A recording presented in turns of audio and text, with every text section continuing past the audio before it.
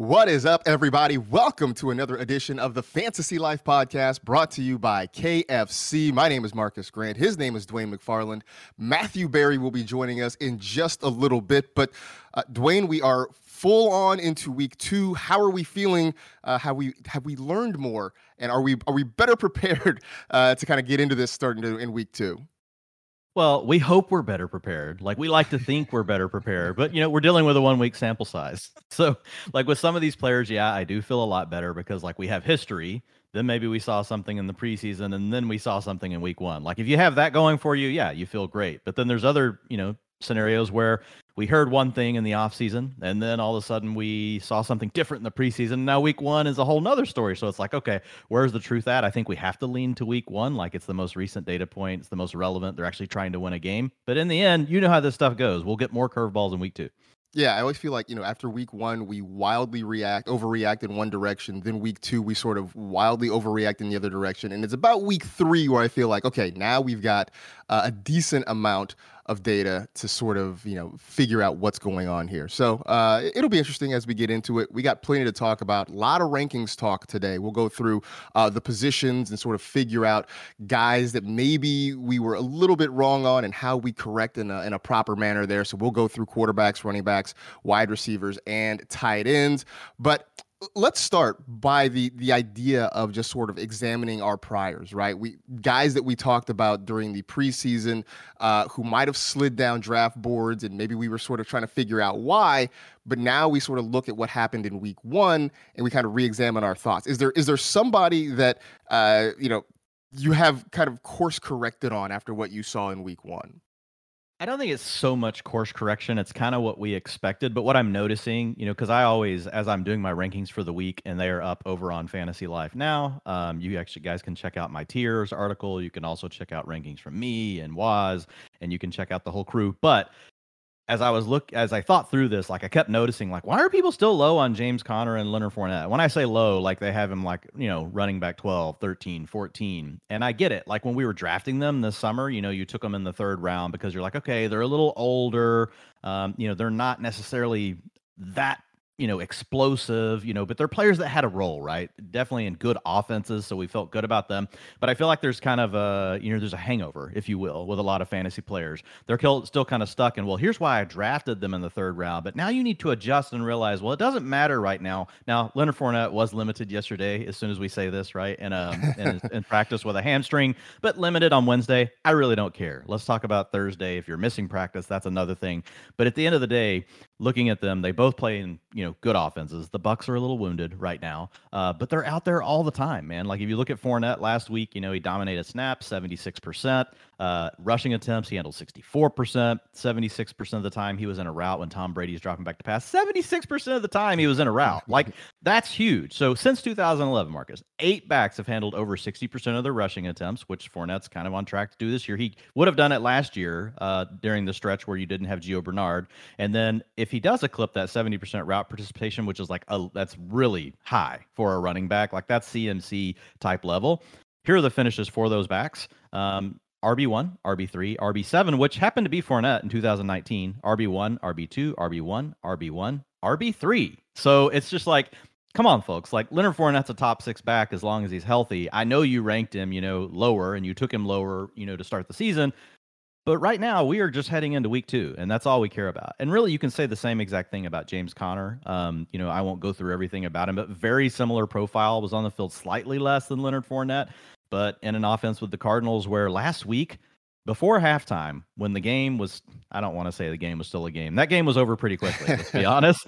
But before halftime, he was actually out there 90% of the snaps. He still ended up at 73% on the week. But in the second half, there's a chance that a decent amount of the Chase Edmonds utilization was really just because they were like, let's just not get James Conner hurt, right? Let's just kind of try to keep him healthy. We paid him. So another guy that's just absolutely, as long as he's healthy and he is out there heading into the week, like, not having him in your top 10, like, is just really tough in my opinion. And I see a lot of rankings where he's not there, and it just kind of blows my mind. And you can rank him differently for the rest of the season, but all we're talking about right now is week 2. And when I'm just looking at 1 week, I'm assuming these guys are healthy. Yeah, I believe so as well. I didn't understand. I'm with you. I didn't understand Leonard Fournette being, knocked down draft boards. My only concern with James Conner was just the touchdown number, excuse me, and whether or not he could match that again. But in terms of his usage, I think you're on point there. I don't know. Maybe Dwayne, it's just that they're not sexy names. They don't run a ton of routes. They're just not. I can't explain it. But for whatever reason, it just didn't make a lot of sense. But But they hey, are look. running a bunch of routes. That's the beauty. Both of them are just like, I mean, they're every down backs right now. So, but I'm with you. It's just something. It's almost like people are like, oh, that sounds like I don't want vanilla today. I really want like this other janky. My wife, like she's always bringing home. Like I love the tried and trues around here at the McFarland household. I'm like, give me the cookies and cream. Bring me the Dutch chocolate. I'll do the chocolate chip. And she comes home and it's like cookies and cream with some raspberry and something else. I'm like, honey, I'm like, what do we do? We don't need to introduce this. Some things in life are like just, they're good. And so Fournette and Connor are like that, right? They're good, but everybody wants to try the new flavors. I think you're onto something with that. Yeah, the classics are a classic for a reason. Sometimes we just gotta, understand that. That's all. This episode of Fantasy Life is brought to you by Kentucky Fried Chicken. That's finger licking good. Make the whole squad happy on game day with a 12-piece tenders meal from KFC. The KFC 12-piece tender meal features 12 extra crispy tenders, 6 fluffy biscuits, 3 sides of your choice, and of course, dipping sauce. KFC's home-style side options include new secret recipe fries, mac and cheese, coleslaw, mashed potatoes, and more. Order now on the KFC app or at kfc.com. All right, let's dive into a little bit of rankings talk here because, as you mentioned, your rankings are out over at Fantasy Life. You can go check them out there. Please do if you get a chance. And so I want to talk about some guys that maybe you're a little bit higher than consensus on right now. One of them is Derek Carr. You're slightly above everybody else on Derek Carr. This is a guy that, again, you want to talk about, maybe the basics, right? The guys who are sort of unsexy. We don't think about him the way we think about, the Mahomeses. He's not a runner like Jalen Hurts or Lamar Jackson. But this is a guy who very quietly seems to be getting it done week in and week out. For you, how much changed with Devontae Adams, or were you still always kind of a believer in Derek Carr?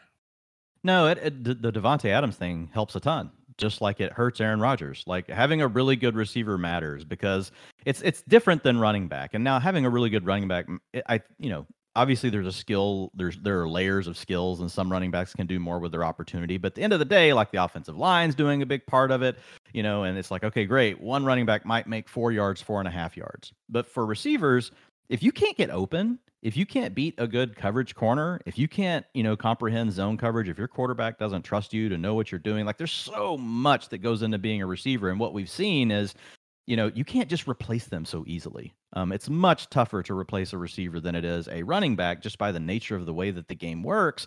And so that was huge for Aaron Rodgers, and it was huge for Derek Carr because he actually picks up someone that last year, despite seeing the second most, or might have been the most double coverage actually in the league last year, he didn't care. Like he just keeps on going, and that's Devontae Adams. So yeah, I absolutely love him. That's a big part of Derek Carr. I've actually not been huge on Derek Carr in the past. He's been someone always that I kind of thought, well, people probably hate him too much, right? He's one of these guys that people want to jump on him, and I get it. Like back in the day, he wouldn't throw the deep ball that much, and sometimes, you got to remember, okay, well, what's the quarterback have on their roster, and that's the thing that I kind of had to learn through the years. Some of these things change when the personnel changes.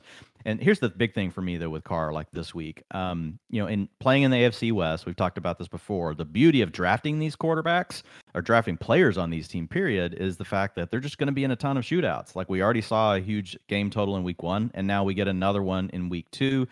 So if you look at the Cardinals, you look at this matchup, I mean, Patrick Mahomes lit them up for 360 yards and 5 touchdowns. Now, he is Patrick Mahomes, right? But this is Patrick Mahomes without Tyreek Hill. We just talked about the impact of losing a really good receiver and what that can look like. And so with Carr, I mean, he threw for 295 and 2 touchdowns last weekend against the Chargers. This is a much easier matchup. It's also, the second best game total, or the 4th highest game total on the slate. So expecting that shootout over at Pro Football Focus, if you look at their quarterback strength of schedule metric, it actually is the number 2 for the week. So there's just a lot of things. Like when I go through my process around Derek Carr, like, are they going to have to throw the ball? Check. Yes. Is it going to be a high scoring game? Check. Yes. Does he have weapons to throw the ball? Is the team healthy? Check. Yes. Like, so he just bumps up. in the tiers this week because it's a juicy matchup. I just want to ask you quick about the rest of the pass catchers there, because we know Davante Adams is going to occupy a large target share there. I've had this fear of Hunter Renfrow, and I kind of stayed away from him in drafts just because I don't think he gets the volume, and I don't think he gets enough downfield throws to really be relevant. Is that valid, or is there still room for Hunter Renfrow to prosper here?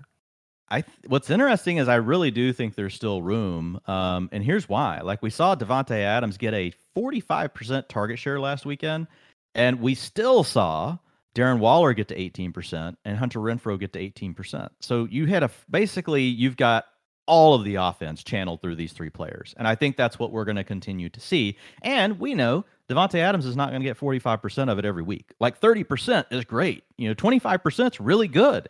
So in those weeks where he's more just really good and not just an amazing superhero, we're going to have these scenarios where you've got another 20%, just available. And so I think a lot of that we now see is still going to go to Waller. It's still going to go to Hunter Renfrow. The good thing for Renfrow, Marcus, is the fact that with Josh McDaniels in this offense, with a slot receiver, what he's historically done is he finds a way to keep them on the field. So even when they go to 2 tight end sets, even when they go to, a fullback set, those sort of things, he will still keep that player on the field in what coaches call, the Z position. He moves him around, does a lot of different things with him. So his route participation, my projection was always that he's going to lose some targets because Davante Adams is coming in, but he's going to be on the field more than he has ever in his career. I mean, this is a guy that's never even passed 80% route participation. He was almost at 90% week 1. So everything we thought about McDaniel's offense really did hold true. And so I think you're going to have those weeks where Hunter Renfrow is still going to come through for you. I agree with your overall sentiment. It's tough to think there's too much upside here when you have someone that can lock in a 45% target share on you. That really caps things. But at the end of the day, I still think Hunter Renfrow ends up being a serviceable wide receiver 3. And if something happens with Adams or Waller, and again, it doesn't have to be season ending. You know how these things go. Players just miss a week or two. And in those cases, you're going to get spike value out of Hunter Renfrow, who people forget, was a top 12 wide receiver last season. He was great last season, and you talk about things happening. I mean, for him, a lot of things happen. I mean, they lose Henry Ruggs, Darren Waller's in and out of the lineup. That certainly helped. So maybe there's room.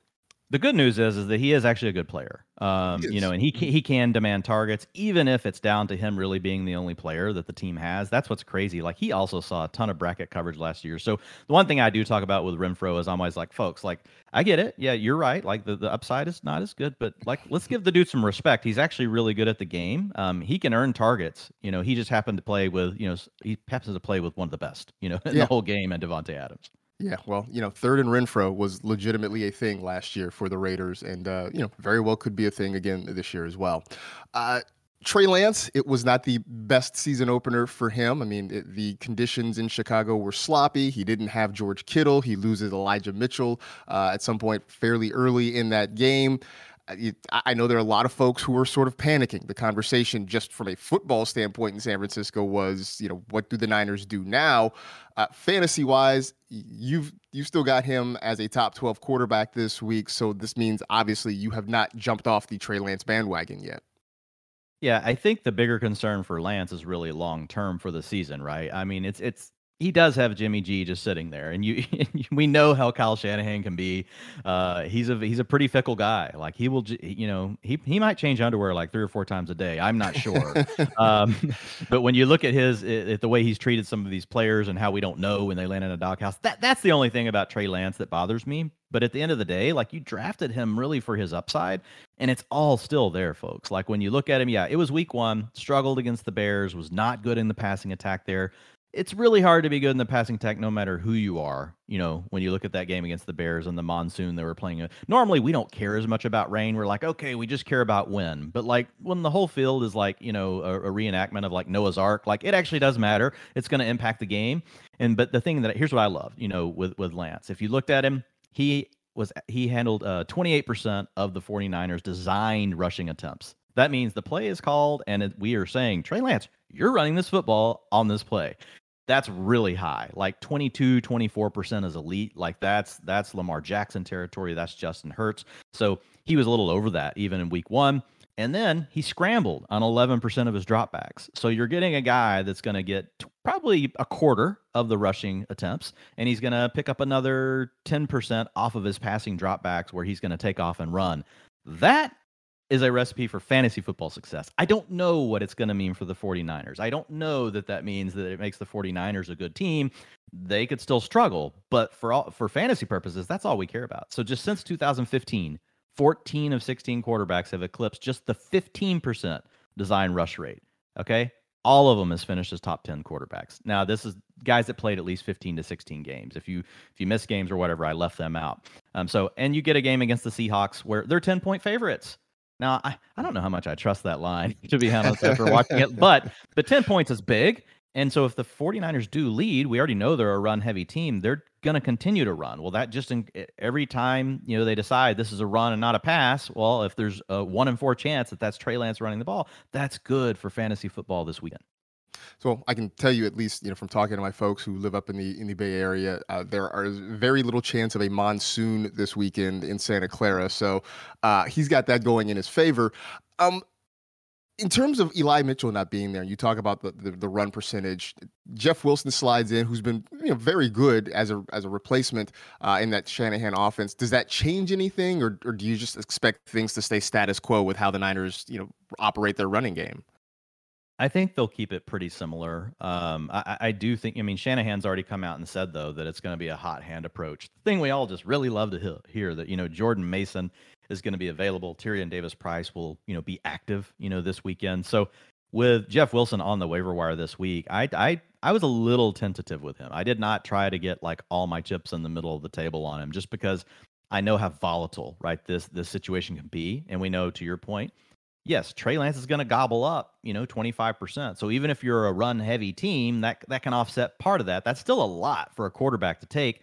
Deebo Samuel's going to get 10 to 15% of the rushing attempts every week. Well, now we're sitting at 40%. It's already gone, even in a run-heavy attack. So now if they split that remaining, 60%, let's say, 2 ways, even if you're on the top end of that, it's probably maxing out at like 12 to 13 carries a game. And they don't throw the ball a lot to the backs because you've got Kittle, you've got Ayuk. Well, we hope we have Kittle this week, but you've also got Deebo Samuel. So it's kind of a tricky situation. And I think that Jeff Wilson was probably a bit, inflated. I think he'll be fine, but I don't think he's probably going to be quite. I think some people think, oh my God, like I didn't have a running back and now I have one. I think he's going to be okay, but I think he's more of an RB3, right?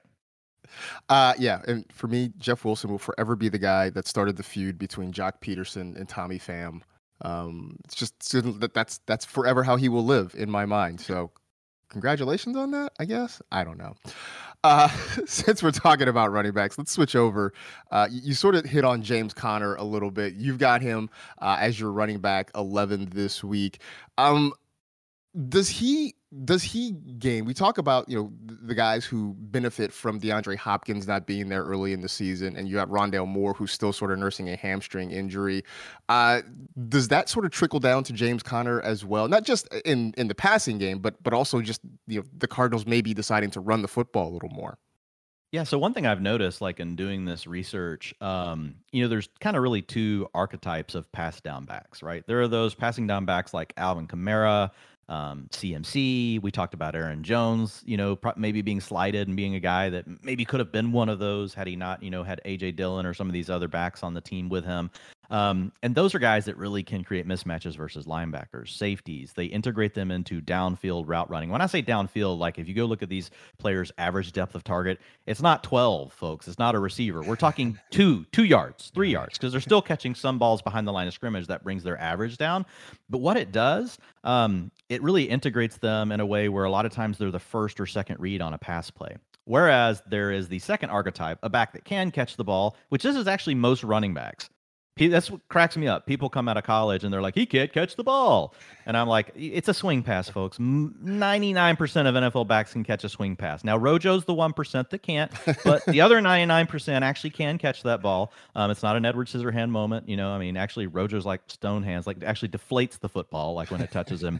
But James Conner's really kind of an in-between, but if you had to categorize him one way or the other, he's really that tier 2. Like, so he's fine. And what I've noticed in my research is on teams when they don't have multiple good passing weapons on the outside or at tight end, those backs will get more checkdowns, a la A.J. Dillon. A.J. Dillon is totally this type of back. He's not a guy you're looking to integrate into your whole passing game, but if no one can get open, you'll throw it to them. And so, yes, I think it does impact James Conner, because I think without DeAndre Hopkins, if we've got Rondell Moore missing again, now we could have, the all-pro Greg Dortch, gobbling up, whatever, 10 targets. We'll see. But you have Ertz also questionable, again, with his calf injury. He obviously was not 100% last week. So, yeah, I do think there's a chance, like, you could look up at the end of this game, Marcus, and be like, wow, James Conner was the number 2 receiver behind Marquise Brown on the Cardinals, especially if it turns into a shootout and they've got to end up keeping the pace up. And it is a game, we just talked about the Raiders and Derek Carr. This is the other side of that game. And so when you look at where Vegas has it, you look at, Bet MGM, like, it's expected to be one of the top 4 shootouts for the week. Yeah, I also have a feeling that Conner may see more work in the running game, just because you mentioned that game last week against Kansas City. It got out of hand really early, and I'm sure that completely changed the way Cliff Kingsbury wanted to operate. So I would think that the same thing's probably not going to happen. No disrespect to Derek Carr. He's not Patrick Mahomes. I just don't see the Raiders coming out firing like that. So maybe we see more of James Conner running the football as well, because the game script hopefully is a little bit more favorable. Cordero Patterson obviously was a breakout surprise last year. I don't think anybody really saw that coming. I also didn't see him getting 22 carries in the season opener. He looked good with those opportunities. This week, they've got the Rams, who are licking their wounds after being thumped by the Bills in week 1. You've got Cordero Patterson as your running back 17 this week. Is he for real? I mean, is he here to stay in our fantasy lives? Yeah, so Patterson's a guy that, I didn't get, like, why people were just so off of him. Like, I was just looking at the rest of the depth chart all offseason. I'm like, okay, Damian Williams, okay, Tyler Algier, they didn't really show any confidence, in him. And I was just like, Kadri Allison, who they ended up cutting. And then just looking back at Patterson last year, like, man, he was amazing until the high ankle sprain. And that's the thing a lot of people forget, because, folks, you got to remember, these teams all handle injuries different ways. Like, some of them, they will come out and tell you every week a player's hurt and they're not hurt. Others, now I know that this is all supposed to be tightened down because of gambling and everything else. And I get all that, but I'm just telling you, different teams still handle it different ways. There are guidelines within the guidelines, right, that the teams operate by, and they know what margins they can push in order to get through these things. And so when you look at the Falcons, like, he just didn't show up later on the injury report. But if you go back and look, like, as soon as the high ankle sprain happened, that was it. Like, that's when Cordero Patterson's, production shot down. And then we saw this preseason, they only gave him 2 snaps the whole time. And it was it's kind of that, hey, he's our starter. They gave him the first snap of the game. They pull him off. So Patterson, I just had a good feeling that, like, looking at the depth chart, even if they try to use another guy, like, it's just going to be really hard to not have him out there. And he has a lot of outs. Like, you hear me say it all the time. I love explosive playmakers that work in the passing game. And that's what Cordero Patterson does. So I think there's just so many reasons to love him anyway. And then to see what he did in week 1, like, it's great. And the reason I like these kind of guys, Marcus, is just because they're game script proof, man. If the Falcons fall behind, fine, throw it to Cordero Patterson. If we're ahead, we've seen they're willing to let him run the ball. I will say, in those leading scripts is where I would worry about him the most in the future. But I don't know how many of those the Falcons will have. They did surprise us in week 1 against the Saints, and they looked pretty good. But that's where I think we could see if Damian Williams is back. Now, he got knocked out after the second drive last week. So he was actually handling more of that early down work, if you will. But for me, I'm okay with that. I don't need to see Cordero Patterson running between the tackles. Like, just like let me get the high leverage stuff. They usually use him inside the 5. He gets all the passing down work, and then maybe 40% of the rushing attempts. Even if he just does that, it's going to be hard to keep him out of the top 24. But it's mainly just because, like, no matter the game script, Cordero Patterson can remain relevant. I do love the fact that he's figured out how to finesse the preseason, where you play without really actually playing. And I'm sure there are a lot of veterans who wouldn't mind kind of going that route. Darrell Henderson, when we started the season last Thursday against the Bills, I remember watching it and thinking, Darrell Henderson's starting. And then another drive happened. I'm like, hey, Darrell Henderson's still in the game. And we're in the second quarter. I'm like, I haven't seen Cam Akers yet. And obviously that was one of the big talking points for the week, with a lot of folks who spent a lot of draft capital to get Cam Akers. Have we reached the point in week 2 now, early in the season, where we have to sort of flip that narrative. And now Darrell Henderson is officially the lead back for the Rams. Yeah, I mean, the way they used him last week, like it was insane. 82% of the snaps, 81% of the rushing attempts, 78% route participation. He saw 12% of the targets. I mean, I know some people will say they saw this coming. Like, okay, great. Congratulations. Guess what? Like that's like the same utilization you saw from CMC and Barkley in week 1. Like that's like the ultimate level of utilization. And so I don't think it can continue at that pace, Marcus. I say that, but at the end of the day, like I've got him 6 spots higher than industry consensus just because I'm like, okay, well, that's not all leaving in 1 week. Like, so even if that bumps down to 70% or 60% of the snaps, I feel really comfortable knowing that he is the starter. He is the guy that's going to get the majority of the work, and Cam Akers is going to have to slowly chip away and earn that away. It's not something where I just see it all of a sudden flipping, in 1 week. Now, as soon as I say this, like this is what we'll be talking about next week. You'll be like, Dwayne, man, you thought Darrell Henderson was so awesome, and now Cam Akers got 80% of the snaps. So, but that's what keeps me from moving up higher, because on his utilization alone, and again, we talked about running backs a minute ago, like it's the key, man. If you're getting the touches, like you're going to have a good chance to score a lot of fantasy points. If you're a better player, like that increases. But if we didn't think Cam Akers had any shot of carving out more work, like you would have to have him in like your top 8, like with this usage, compared to the other backs in the league. But I left enough room there to still be ahead of consensus, and at the same time say, okay, I realized Cam Akers could be more involved, but I think you still have to put your chip on the fact that Henderson's clearly the lead back for right now. Yeah, I just think the way they were used and the fact that Akers had 3 carries, was barely on the field. I don't see a major shift. Maybe that gap closes in week 2, but I just can't see it completely flipping the other way so soon, unless Sean McVay just hates our fantasy teams, which I guess is not out of the equation at all. So we will find that out together sometime this weekend. All right, so we talk about original recipe. We talk about classics being classics, but sometimes want to get a little extra spicy, want to get a little bit bold. So let's bring in Matthew Berry for some bold calls this week. All right, time now for the Leave the Chicken to KFC segment presented by Kentucky Fried Chicken. That's finger licking good. All right, Dwayne, my bold call, it's a bold call segment. That's the idea behind this segment, right? It's a bold call segment where, again, like we don't want to be chickens in fantasy football. Fortune favors the brave. We don't want to be chicken. Let's leave the chicken to the experts over at KFC. Let's make some calls. And I'm going to make a bold call here, and that's say Christian Kirk, the much derided for his contract Christian Kirk, finishes week 2 as a top 10 fantasy wide receiver. I currently have him ranked inside my top 25, but my bold call is that he finishes top 10. This is a guy who had 12 targets last week. He had almost a 32% target share. We know a couple of things. Jacksonville is going to throw. It's going to be a throw-first offense under Doug Peterson, a former NFL quarterback. And they're also 4-point underdogs as of this taping to the Colts. So we expect them to be down. They're going to have to throw because that's how they move the ball offensively. And when they're throwing the ball, Trevor Lawrence is looking for Christian Kirk, who's a talented wide receiver. I think he'll have success against Indianapolis. That's my bold call. Christian Kirk, top 10 wide receiver in week 2. Yeah, absolutely. I love that one. My thoughts on Kirk are by this time next week, we very well could be talking about someone, Matthew, that everyone's like borderline ranking in their top 12 wide receivers anyway. For sure going to be a wide receiver 2 if he does what he did in week 1 again.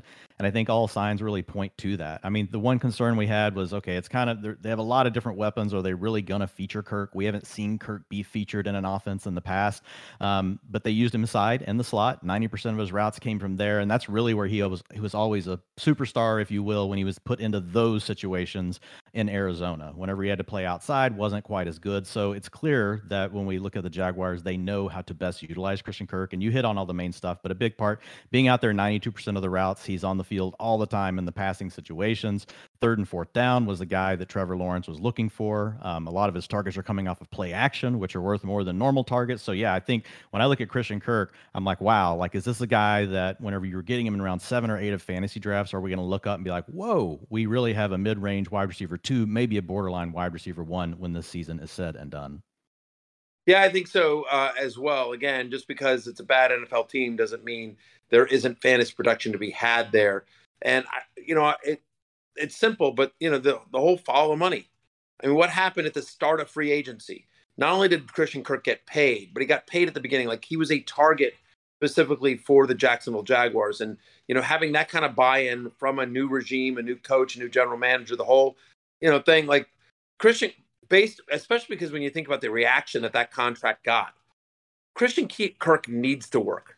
For the Jaguars, like, they need him to work. A lot of things can go wrong this season and they'll be okay because people understand it's a rebuilding situation, but they need Christian Kirk to work. He's got a good quarterback in Trevor Lawrence. We like him. It's a fantasy-friendly offense as well. To your point, they can move him all over the field. That's what's exciting as well. He can play the slot. He can play outside. It's going to be a pass-first offense, because that's just how Peterson tends to call games, and also because they're going to need to, based on that team. So just a lot lining up for Kirk, who is young and talented and getting a chance to shine in Jacksonville. Remember, KFC has meals that'll feed the whole team on game day. That's finger licking good. Order now on the KFC app or on KFC.com. Well, thank you, Matthew. Let's keep this thing going though with the rankings talk, and let's dive into some wide receivers.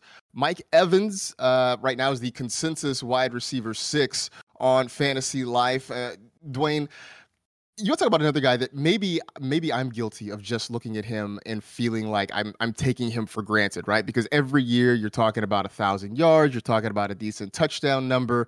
There's so many other weapons around him, even if they are sort of banged up this week. Tell me why I need to, just stop taking Mike Evans for granted and remember how great this guy has been in his career. Well, I think the big thing for Evans is just when you don't have Chris Godwin on the field, like he's just look, if you've got Godwin and you've got him and you've got Russell Gage, you've got Julio Jones, you've got all these different weapons, even with Tom Brady, Brady's very willing to spread it around, right? So that really makes him more of a wide receiver 2. And I actually agree with that. But in games where we don't have Godwin, like he is usually a high end wide receiver 1. And so last week, was a game where they were really just leading the Cowboys. I mean, he wasn't even out there for 80% of the routes. And that's in a situation where you had Chris Godwin leave the game early. You had Russell Gage battling a hamstring injury still. He didn't practice yesterday, so he obviously still wasn't right. So I think it's a situation where as long as this calf injury, like he's got a little, calf issue that popped up yesterday, as long as that's not something by Friday and he's off the injury report, like just know that Mike Evans, when you don't have Godwin, like you're talking about a 25 to 30 point PPR fantasy wide receiver, and Brady's much more willing to lock in on him because they use him differently. Like when they've got the full complement of weapons, it's really Godwin's attacking more of the underneath and the intermediate stuff. He moves into the slot a lot. And then really Evans is attacking more of the deep outside routes. And so Brady, he's just basically reading the coverage and he's like, okay, great. Like if you're going to have 2 over the top on Evans, I'm just not going to force it like, Jameis Winston or Carson Wentz or some of these other quarterbacks would, because, I'm 45-year-old still playing football. And so he knows how to manage those things. But in the games where you don't have Godwin, like they move Evans into those other roles. He doesn't just handle that outside and deep route tree. They'll move him into the slot. They'll just change up and, he'll still play outside and they'll just change, the route depths for him, create some different concepts. So the Bucs know how to maximize, Mike Evans. He's still an elite receiver. The biggest thing that holds him back, historically over the last couple of years with Brady has just really been the fact that they've been loaded. Let me correct something too. I said he was 6 in consensus. He's actually 9 or 8, I should say, in the consensus rankings. Either way, he's still a top 10 receiver coming into the week. Any thought, like if we don't see, we're not going to see Chris Godwin this week. Do we believe in Russell Gage now, or is there just too many weapons there for him to make an impact? I think with Gage, we just need to see the practice. So I like Gage a lot more than a lot of other fantasy analysts did. Like when I look at this breakout stuff, all over the offseason, and I did some new studies. He actually popped in a lot of different metrics. Now, he hadn't had anything higher than a wide receiver 4 finish for fantasy football. But if you looked at him last year, like he totally crushed single man coverage. Like he was one of the best in the NFL as far as, how often his quarterback went to him when he saw that sort of look. The player for that did that last year for the Buccaneers was A.J. Brown. Like they're a similar archetype. Look, folks, A.J. Brown, elite. I'm not saying that's what Russell Gage is, just to be very clear. But like I could totally see him getting a 22% target share, that kind of thing, if he could just get healthy, right, and stay on the field. The challenge that he's got right now, though, is Julio Jones was looking pretty good last week. And so if Chris Godwin comes back, we're talking kind of down the line now, which he will, I can say in a couple of weeks, and then let's say Julio's continued to play really well, like I think that creates a scenario where Russell Gage is probably at a minimum in a rotation, even though they paid him. The guy I'm the most interested this week, it is Julio Jones. Now he missed practice yesterday with a knee, but who knows? That could just be veteran, day management. Like you mentioned on the pod earlier this week, Julio is the guy that we all have to be like, get up, Julio, get up. Like every time he just catches the ball and just falls down with no one tackling him. He's still very slow to get up. And he's always been that way, even when he was young. So, he's a big dude. So let's just imagine what gravity does in that situation. So yeah, I love Julio this week though, man. Like I don't have him in my top 24, but he's really close to being inside my top 24. He's at number 27 right now. And man, if for some reason, like he was the guy out there and Mike Evans did this calf thing turned out to be something, like I think Julio showed enough last week to be like with Tom Brady. Yeah, he could still put up a wide receiver 1 week. I took away from that game watching him that he looked like the Julio of old instead of old Julio. And that is super encouraging for fantasy. Obviously, it's super encouraging for the Buccaneers as well. So we'll keep an eye on that because I saw the injury report that came out on Wednesday. It was lengthy for the Buccaneers. So we'll see how many of those guys are able to go once we get to the weekend.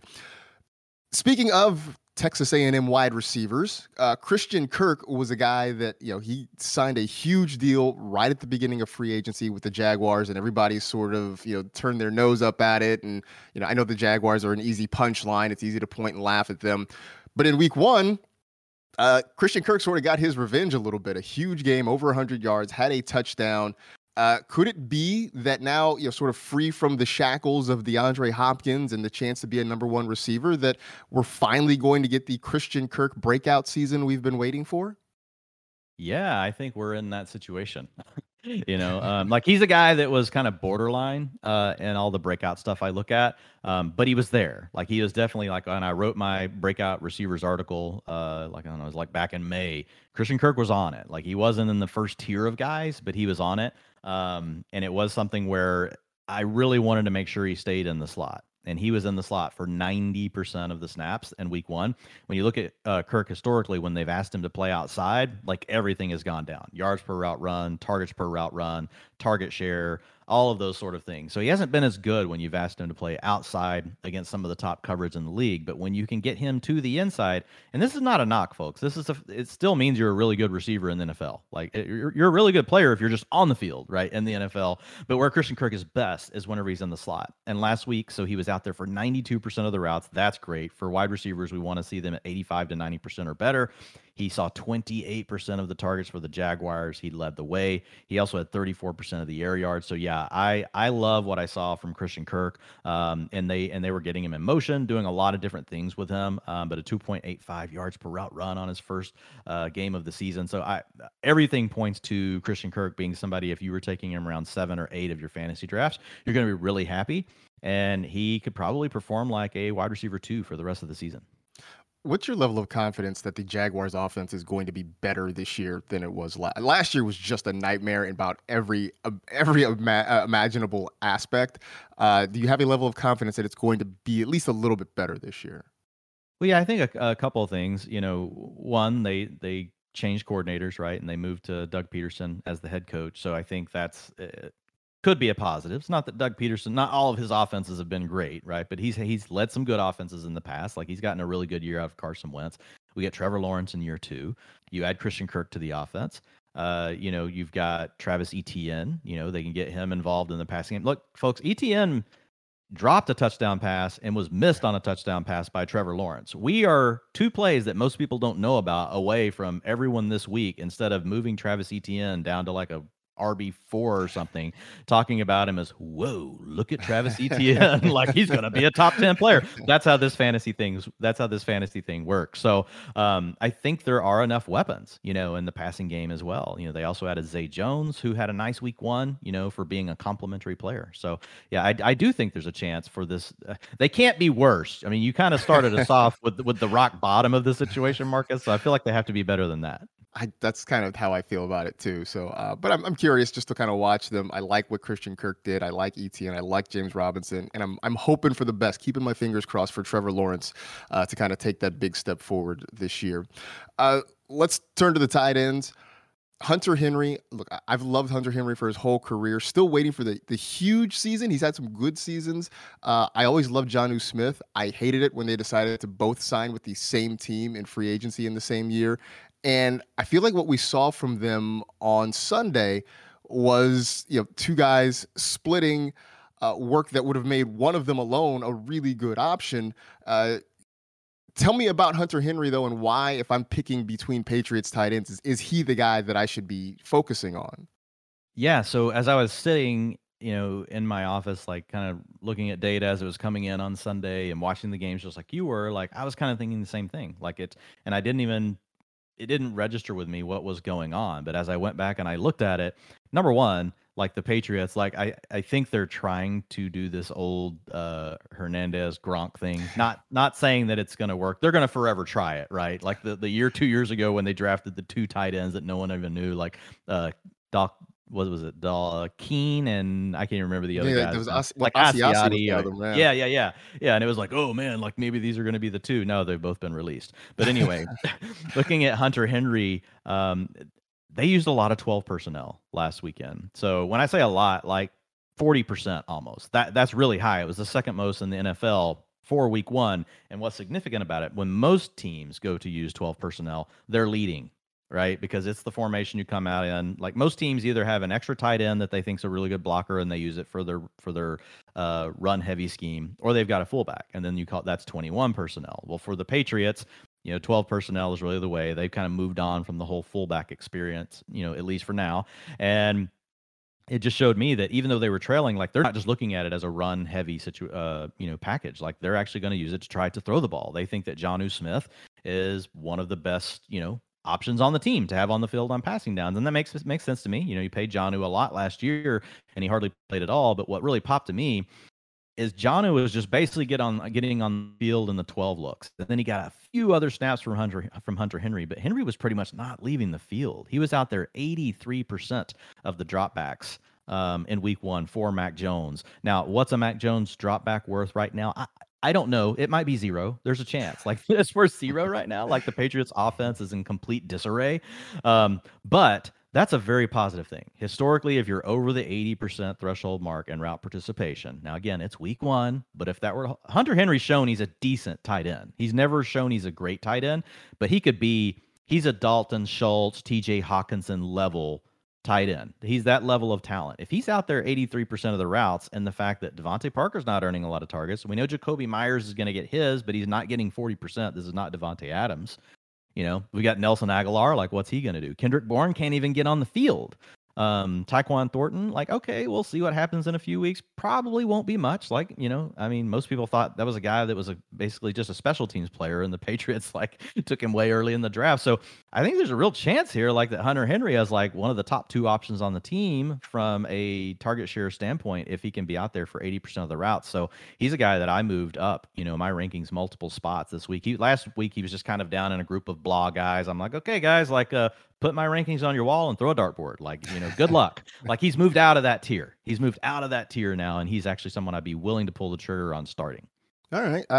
That's definitely good to know. And I do think it goes back to your point of what is the value of a Mac Jones drop back. And we're still sort of learning that in this new world. No Josh McDaniels trying to figure out, the play calling situation and that whole thing. So I think that's probably the next step in the process when we start to evaluate any Patriots pass catchers.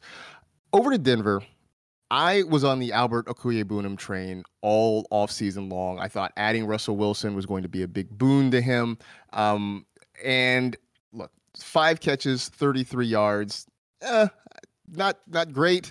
Could have been worse, I guess.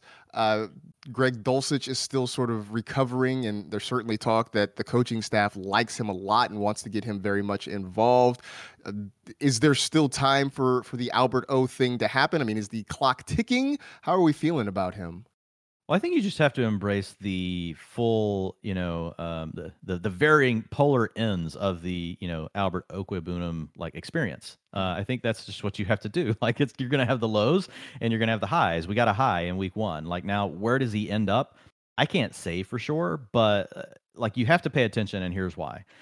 he really flashed like elite playmaking ability in a limited role over the 2 years before. He was the backup to Noah Fant, had a couple games where he got to start, and he had a 24% target rate, right? So that's targets per route run, and he had a 1.94 yards per route run. So those two numbers compare with the very elite tight ends in the NFL. We're talking George Kittle, we're talking Darren Waller. Now, sometimes this is what we have to do in fantasy, right? We have a small sample. And it's like, well, it's really all we have to go to, but he at least has this, and no one else I'm looking at on my spreadsheet has this. So, like, I'm going to give him a shot. And week one was encouraging because after the preseason, where we saw Albert O having to play in the game when no other starter for the Broncos was even out there. And he was playing into the fourth quarter of these games. And I was just like, okay, what is going on? Like, is he just completely in the doghouse? Maybe they were trying to work on his blocking. You know, it could have gone either way. Like the Gesicki thing, that's what happened with Gesicki. It's like, oh, we're working on his blocking. And then they decided he can't block, and now he's not playing. With Albert O, he still wasn't out there in like the 21 personnel. That's when they had Beck in at fullback. And then they had Tomlinson and some of these other guys out there. But when it was time to throw the ball, which is really all we care about for tight ends, 77% of the time that Russ Wilson dropped back to pass, he was on the field, running a route. And he ran all of the 2-minute offense, which the Broncos surprisingly happened to need a lot more than we thought they would, against the Seattle team in week one. So I think those are all positives. I think he's not to that 80% we love, but he's still got enough of he's still have enough of an upside, in the talent bucket, like that I want to kind of keep him ranked, like tight end 10 or 11 for now, and let's see what happens. We may have to change our minds once Greg Dulcich comes back, but he's certainly a fascinating player to follow just because we know that potentially the upside's there. And I think it's fair to remember, too, that if you were drafting him, you weren't drafting him to be, one of those top end guys, even one of those, as you mentioned, the Dalton Schultzes, the Hawkinsons. He was a late round guy with upside. So as long as he's still showing that, I think you can sort of feel okay about having him on your roster. I want to finish up with Tyler Higbee because you were joking before the show about, you're just waiting for Higbee basically to break your heart again. I jokingly called him a Fitbit player who's out there just kind of getting his steps in, not necessarily getting a whole lot of work done. He did get surprisingly more targets than I would have thought in week one. And when I say that, I mean, it was significantly more than Allen Robinson. So that sort of took me by surprise. But is this a thing, or is this just the normal highs and lows of Tyler Higbee? I think we'll have to see. Like, I'm definitely jaded on the topic. You guys hear me talk about this 80% route participation. It is actually based on, like, I've done a lot of research around it. Like, for tight ends, like, basically if you're at that number, you're a top 12 tight end, and it's very rare that you're not. Now, again, like, we've only seen week one, but for players that can kind of sustain that for a season, they're out there enough because a lot of these guys have to stay into block when their quarterback is passing. They just bring them off the field when they're passing because they're just like, oh, we'd rather have a receiver out there. So the tight ends, the 80% is an important number because it means you're integrated into the offense enough, you have a chance. And so, like, 85% of the time you hit that number, you're in the top 12. Tyler Higbee was my guy last year on the utilization report. Every week I was like, okay, folks, here we are again, like Tyler Higbee out there for 90% of the routes. And he sucked again. So, like, I can't tell you for sure what's going to happen with him. But to your point, like, it was encouraging in week one. He did see a 23% target share. He was second on the team, obviously, behind Cooper Kupp, like, who basically, just gets 80% of the targets, it feels like, every single week. Because, like, he likes to eat his meals with Matthew Stafford. Like, I would have a group, if I were these guys, I would demand, a group lunch, a group breakfast. Right? Like, I would just be like inserting myself. Like, I wouldn't even ask. I would just be like slipping in on this, this conversation. But if Allen Robinson does struggle, and Jetpack Galileo, great follow on Twitter, got to give him a shout out. He actually recorded every single route for Allen Robinson and was listening, going back and listening to Matthew Stafford saying, well, basically they were running a lot of cloud coverage. There were two guys outside on Robinson. McVay was talking about, what all Allen Robinson does from a route tree perspective. And it was just Allen Robinson, like, running like these 3 and 4 yard hitches, like, over and over. And they weren't even real hitches. They were like, hey, 3 yards turnaround. It's almost like more like you're playing in the front yard, and it's the kid that's, he doesn't know the routes or anything, but you're trying to keep him involved in the game. Like, hey man, just go like 3 steps and turn around. I'll throw you the ball if no one else is open. And so that's kind of what happened to Allen Robinson in week 1. And then that meant that Tyler Higbee, he was actually getting the ball more. So I think it really depends. Is Allen Robinson washed? I don't even think Allen Robinson's washed. When I watched that, I was just like, oh my God, like this is the route tree we're giving to Allen Robinson. Like, this is not going to work against any team. And Stafford at the end of the game was like, well, I think, they only ran man on like 2 plays. I'm like, dude, like the league runs zone on 70% of plays. Like, we talk about man coverage and stuff, and it is a better indicator of if a player can beat, can get open consistently. But at the end of the day, like, most teams are running zone. So if this is the thing, like, I'm really worried about Allen Robinson, and that could mean more for Higbee. Well, I would suggest he goes and look. There's Randy's Donuts, Randy's famous donut shop, which is just a couple of miles from SoFi Stadium. So I would advise Allen Robinson maybe to slide in, pick up a dozen, head to the stadium, and see if that helps his fortunes going forward a little bit. Hey, maybe we should DoorDash or something for Allen Robinson. Something, like, right? We can maybe we should work something out on the show where we're just, we've got Allen Robinson's back. We're gonna do something like to help take care of him. Like, we gotta figure this out. I don't know, send like a KFC like chicken biscuit or something like that. Exactly. Have it shipped over there. Yeah, we will help you out, A-Rob. Help you get some targets. Absolutely. Well, obviously, we went through a whole lot. There's obviously plenty more that we could never even get to if we had 3 hours on this show. Anything exciting you're looking forward to, though, to see in week 2? It's an interesting slate. We've got 4 games, Marcus, that are 9.5 points or more, like where you've got teams that are favored by 9.5 points or more. 3 of 10, and this is over on BetMGM right now. And so that creates some interesting dynamics, something for folks just to remember. Like, if you have a running back on a team that is expected to trail by that amount, or to lose by 10, 10's a huge line. If they are not involved in the passing game, you probably don't want them on the field, and unless it's just a stud. If it's a stud, you don't care. If they have the passing work, you don't care. Like Cordarrelle Patterson, is kind of in the boat this weekend, but he catches passes, so you're okay. The other side of that, though, is that for the quarterbacks and wide receivers, if you've got a team, and this doesn't include the Bills or certain teams that will just throw the ball no matter what. But most teams, if they're going to be ahead by that much, they're not going to be throwing the ball in the fourth quarter. So that means less opportunities for your receivers, less opportunities for your quarterback. Now, they could still come through with a lot of touchdowns because there's a reason they're a 10-point favorite, right? So we have these games where, and I've done this in the past, where I've faded a quarterback or a receiver for that reason, like over, playing DFS. And then I look up at halftime. I'm like, well, second half doesn't really matter. They've got 2 touchdowns and 125 yards. Like, I probably should have just went ahead and played them. But all things being equal, like when you're looking across, like that immediately stuck out to me this weekend about this slate. So I'm always interested in watching those things play out. And I'm just always interested in like how do the games end up playing out versus what, Vegas has them at anyway.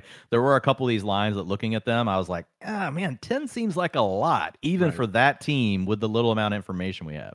So, yeah, I'm curious to see how those play out. I'm just also curious about a lot of the guys who sort of flopped in week 1 and seeing how they bounce back. Guys like we talked about Allen Robinson, what happens with the Cowboys offense now with no Dak Prescott. Does Devontae Smith, does Jalen Hurts remember what Devontae Smith looks like? Does he get involved in those? Because, I think if those guys have good performances, everybody calms down. If we see them put up another dud, you're going to have a lot of panic out in these fantasy streets coming up in the next week or so. So plenty to watch, plenty we will have to talk about when we get back to you guys next week. So we appreciate you listening. As always, that'll wrap it up for this edition of the Fantasy Life Podcast presented by KFC. For Dwayne, I am Marcus. Enjoy week 2, and we'll talk to you next week. Special thanks again to our presenting sponsor, Kentucky Fried Chicken. That's finger licking good. Feed your whole team and make everyone happy with easy meals from KFC. You can't go wrong with a 12-piece tender meal when it's game day and everyone's hungry.